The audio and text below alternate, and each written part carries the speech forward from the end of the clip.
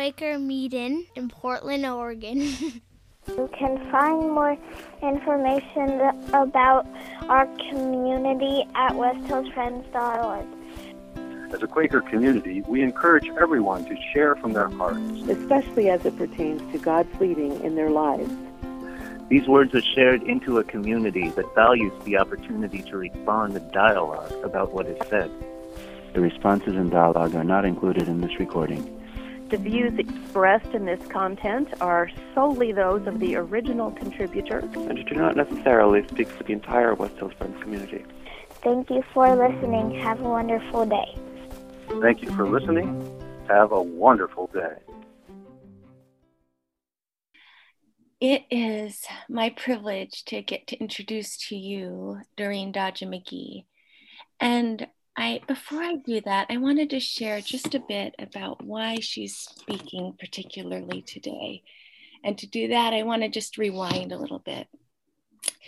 When I was leading a nonprofit that was working to build a movement to end child sexual abuse, my organization ran into some curious research.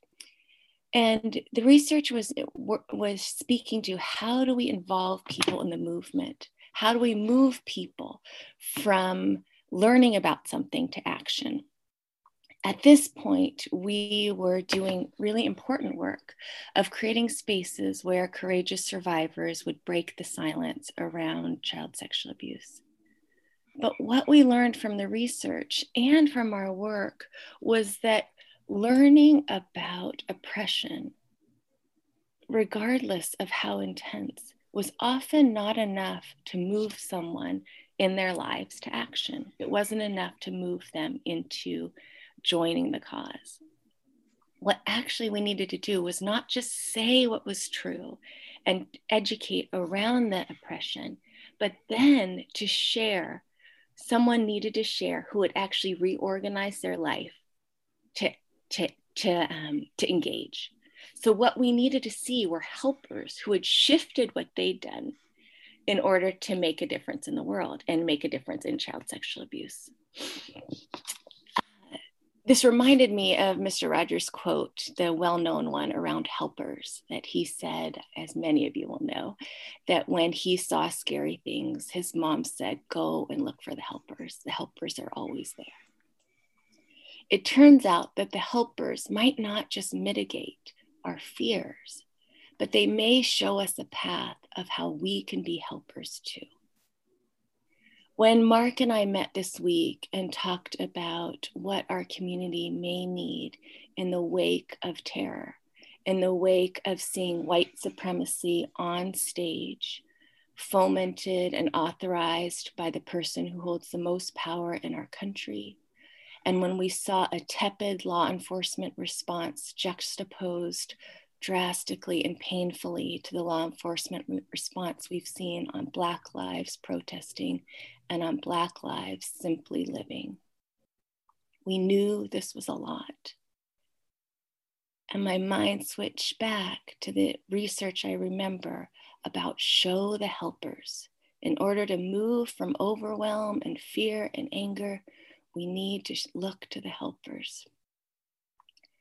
I know no helper more wise, more committed, more kind than Doreen Dodgen-McGee.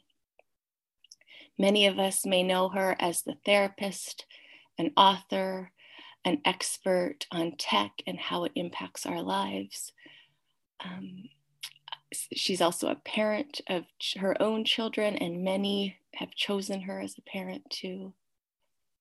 But particularly in the last few years, I have watched Doreen live out loud, a self-proclaimed introvert who is generously living out loud her work on racial reckoning and being present in this pandemic, both helping others to ground and to engage in fiery, loving, and justice-oriented action. So today we are thrilled to have her in our company. Doreen, will you unmute yourself and share with us? It is such an honor to be with you all. am very moved by this invitation. And I'm especially moved because when Clarissa invited me, she specifically used the language of don't prepare a message, bring a message. And I think that that is very new for me. And so I'm very excited to kind of bring what I feel as though God has given me to share today. So I think what I wanted to start with is just by saying that one of the most profound things I have noticed in myself and in working with and being with others in this time is that we all feel like, or most people I talk to feel like we are in this never ending loop. We are in this circle that never seems to stop. And we experienced the results of the election and felt like, oh, maybe that will be the trajectory that gets us out of this spiraling circle. And then we see what happened this week. We see the vaccine coming and we think, oh, maybe that'll be the thing that gets us out of this circle. And then we see this new strain coming. And it feels like this never-ending loop wherein we've sort of lost our rituals, I think, around beginning and ending. Instead, there's this just kind of constant, we no longer get up after a meeting and, go down the hall to get the coffee. We just sit in our chair and hop over to social media in place of the meeting that we just finished on Zoom. And so I want us to think a little bit about today about the benefit and the gift of never-ending looping spirals. Because no matter where we are in a circle, if we stop in that space, it will be a different experience, a different perspective, and a different place than we were in 2 seconds ago in the circle.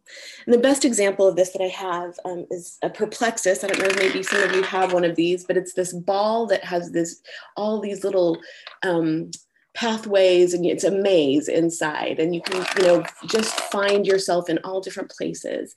And that's a little bit what I think this time has been like. And I have been particularly blessed, and I decided I wanted to share with you from the place of a person who during the pandemic has actually been hosting what are called healing circles for several different vulnerable groups of people. And so I took some time this weekend to just reflect on what I have learned in this time of monotony from these vulnerable folks. So I've been doing healing circles with mothers in the back of the yards of Chicago, which is the space in Chicago where the most violent murders occur. And it is the second most violent place in our country. And I've been doing weekly healing circles with mothers who have either lost their children to gun violence or to incarceration. I've also been doing weekly healing circles with COVID survivors, so individuals who have either lost loved ones to COVID or who are living with the long-term effects of having lived through COVID. I've been doing healing circles with gun violence prevention activists and also gun violence survivors, and also with young people, so young, especially Black and Brown and Indigenous individuals who are trying so hard to be light for their communities. So once a week, I listen to these voices, as well as to the voices of myself, my family, my precious clients. And I hear over and over that we come to this place in the circle where I've come to think about it as kind of like, what now? If at any moment, just right now, if you are to stop and ask yourself, what now? And what I mean by that is, what do I feel right now? What do I see from this place in this never-ending loop right now? What are my experiences right now? Do I feel tense? Do I feel tight? And the things that I think I hear over and over are that right now, communally, culturally, globally, we feel exhausted. We feel very triggered. We feel angry, lonely, glimmers of hope, tiny moments of joy or relief. We feel overwhelmed. We feel tightness in our bodies.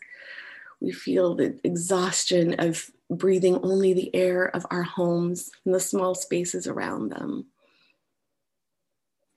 All of these things that we come to with this what now are super important teachers. Teachers from all different faith traditions talk about the idea of sacred circles, another circle reference, where if we were to draw a circle around ourselves and think of the fact that anything that comes into that circle comes into it to teach us. Now, Western evangelicalism has had a horrible habit of turning that idea of sacred circle on its head, kind of, and saying anything that comes into that circle comes in for us to teach. And I really want us to rethink that idea. This exhaustion, these looping thoughts that we can't get rid of, this tightness. Maybe these what nows are here to teach us something. Maybe we are to learn from them. And if we do that, then I really think we can move to this space of now what? Now, knowing and identifying what I'm feeling, what I'm thinking, what my experiences have been. What can I do to comfort myself and to comfort my community, to activate for my community, to fight for justice, and to offer peace and love? And so I want to kind of come back to, as we think about now what, this idea of the circle that is me. You know, if we took the outside shape of our body in a line, we could stretch it out into kind of a wonky circle shape. So I want us to think about now what is important for me to do within myself. And now what is important for me to do and to be and to think and to feel for or on behalf of the community and the space and the people that are around me. So I want to offer just a few tips or ideas that I use when I'm thinking about now what, that have really helped me be able to harness kind of that self-reflection of what now, and then turn it into some power and force and energy. And the first thing is that if we're going to think about now what, we first have to create a pause. So we have to stop in this, never stopping, never ending circle and cycle, and take a pause. Even if that is a pause that is 3 seconds long, taking a deep breath in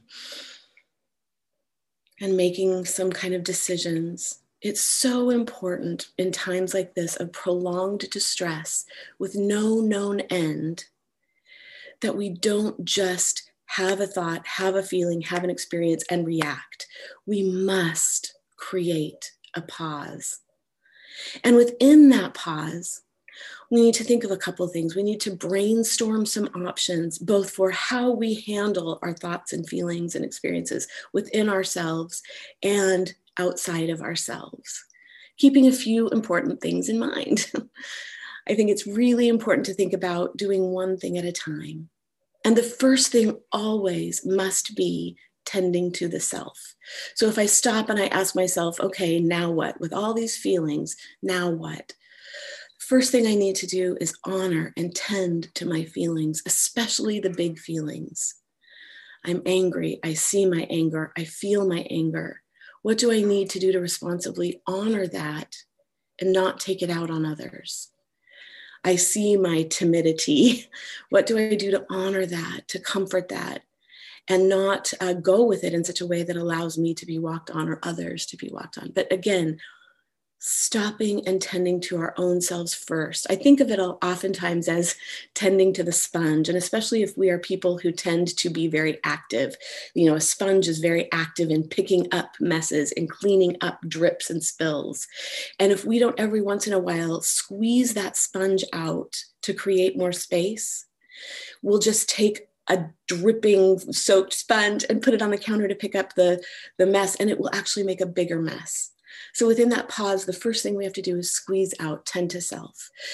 From that space, hopefully of feeling tended to and seen and known and honored, we have to think about doing what only we can do. So many of us can do many things, but it's really important that we tend to the idea that we are a team and that there is a different role for every person on the team. And what is our space? What is the thing? I want to make sure that I am using the energy that God gave me. to do what only I can do, so that it frees up space for you to do what only you can do, and that together we bring a full picture. And I think right now, when we're overwhelmed and distressed, we tend to want to help with everything. It's important that we pick a kind of a focal point in terms of our own stamina and in terms of the well-being of the community. And then also, I think it's important to kind of think about doing one major thing at a time. Right now, it sort of feels like everything is just so close to the surface.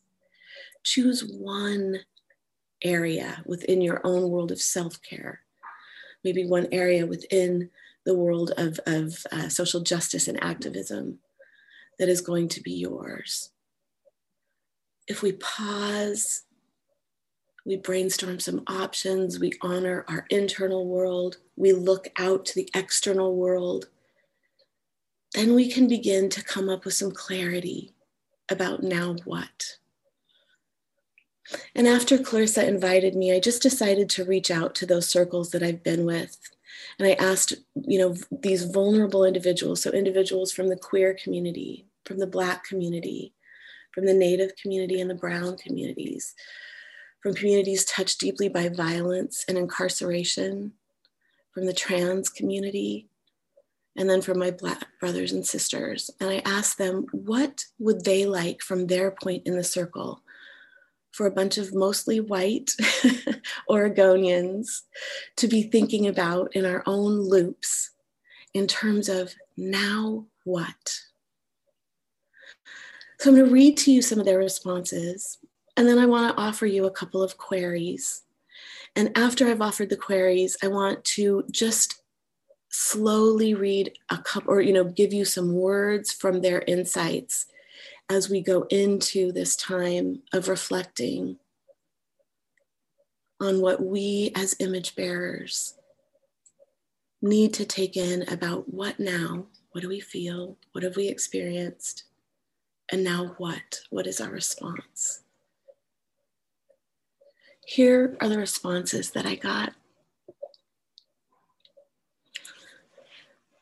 From my place in the circle, I would like to ask that white people recognize that your America is not my America and has never been my America. From my place, I would say, keep praying, don't give up. Your child will come home from prison.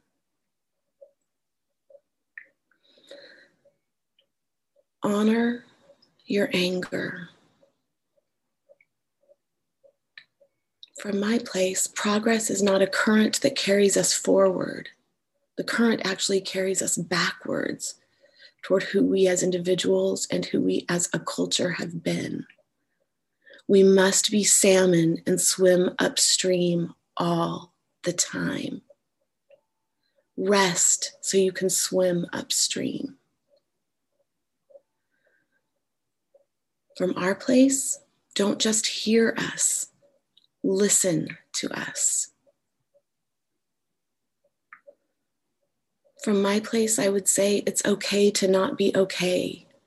We're in the midst of a pandemic and a revolution. If we're thriving right now, we are robots. Our struggle is authentic. My struggle makes me me, and your struggle makes you you. And together, we are community. Channel your rage into activism.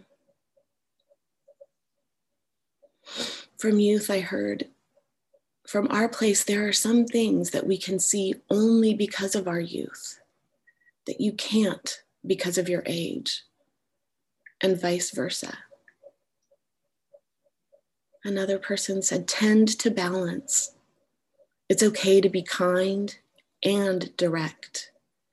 It's okay to work hard, push hard, and stop to take a breath. And then from a couple of my most important teachers who are very young children, when I kind of described to them the idea of the circle and what we could learn, I asked what they wish grown people would know and practice to be helpers to them in the circle. And I got these answers. I wish they would shake their booties more. And then from my precious nephew, Wes, 5 years old, he said, I don't know what you're talking about, Auntie. And then he said, but wait, maybe we should light candles, sing songs, and play games together. So the queries I want to offer you are just to spend a little bit of time in this quiet, thinking about your what nows. What are you left with after these exhausting, overwhelming, repetitive, monotonous 12 months?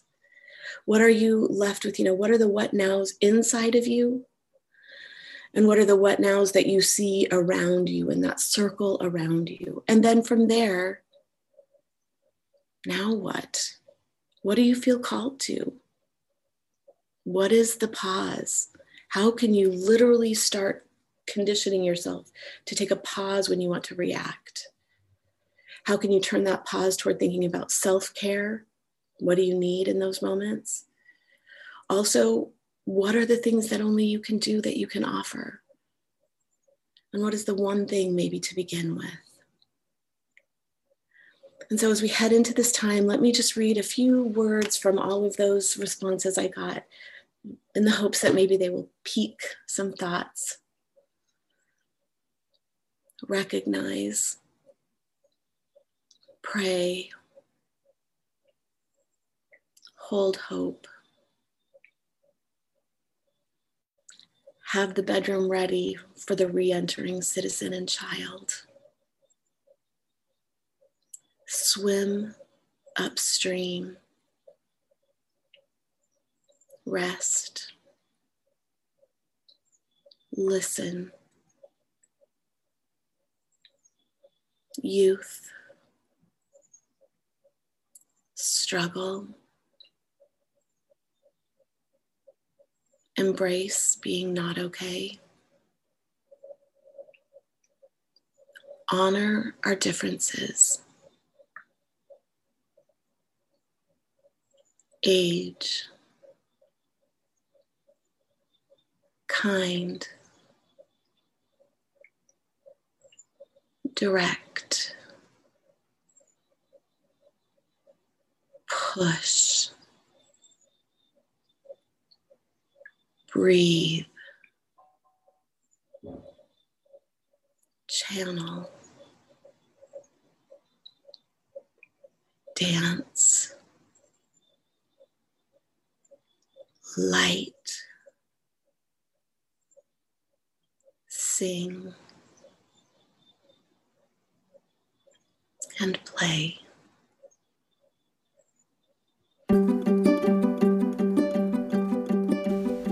Hey, thanks for listening to our podcast. We're really happy that so many of you are finding it to be helpful and as a way to stay connected with what's going on with us here at West Hills Friends. If you'd like to stay connected with us in other ways, we have a couple options for you. You can check out our website. It's westhillsfriends.org. There you'll find some more information about who we are as a community. You can also follow us on Facebook. We have a Facebook account by just searching for West Hills Friends. You can also follow us on Instagram. We have a Instagram account with the name West Hills Friends. So we hope that you'll get connected with us in other ways. And again, thanks for taking the time to listen to this podcast.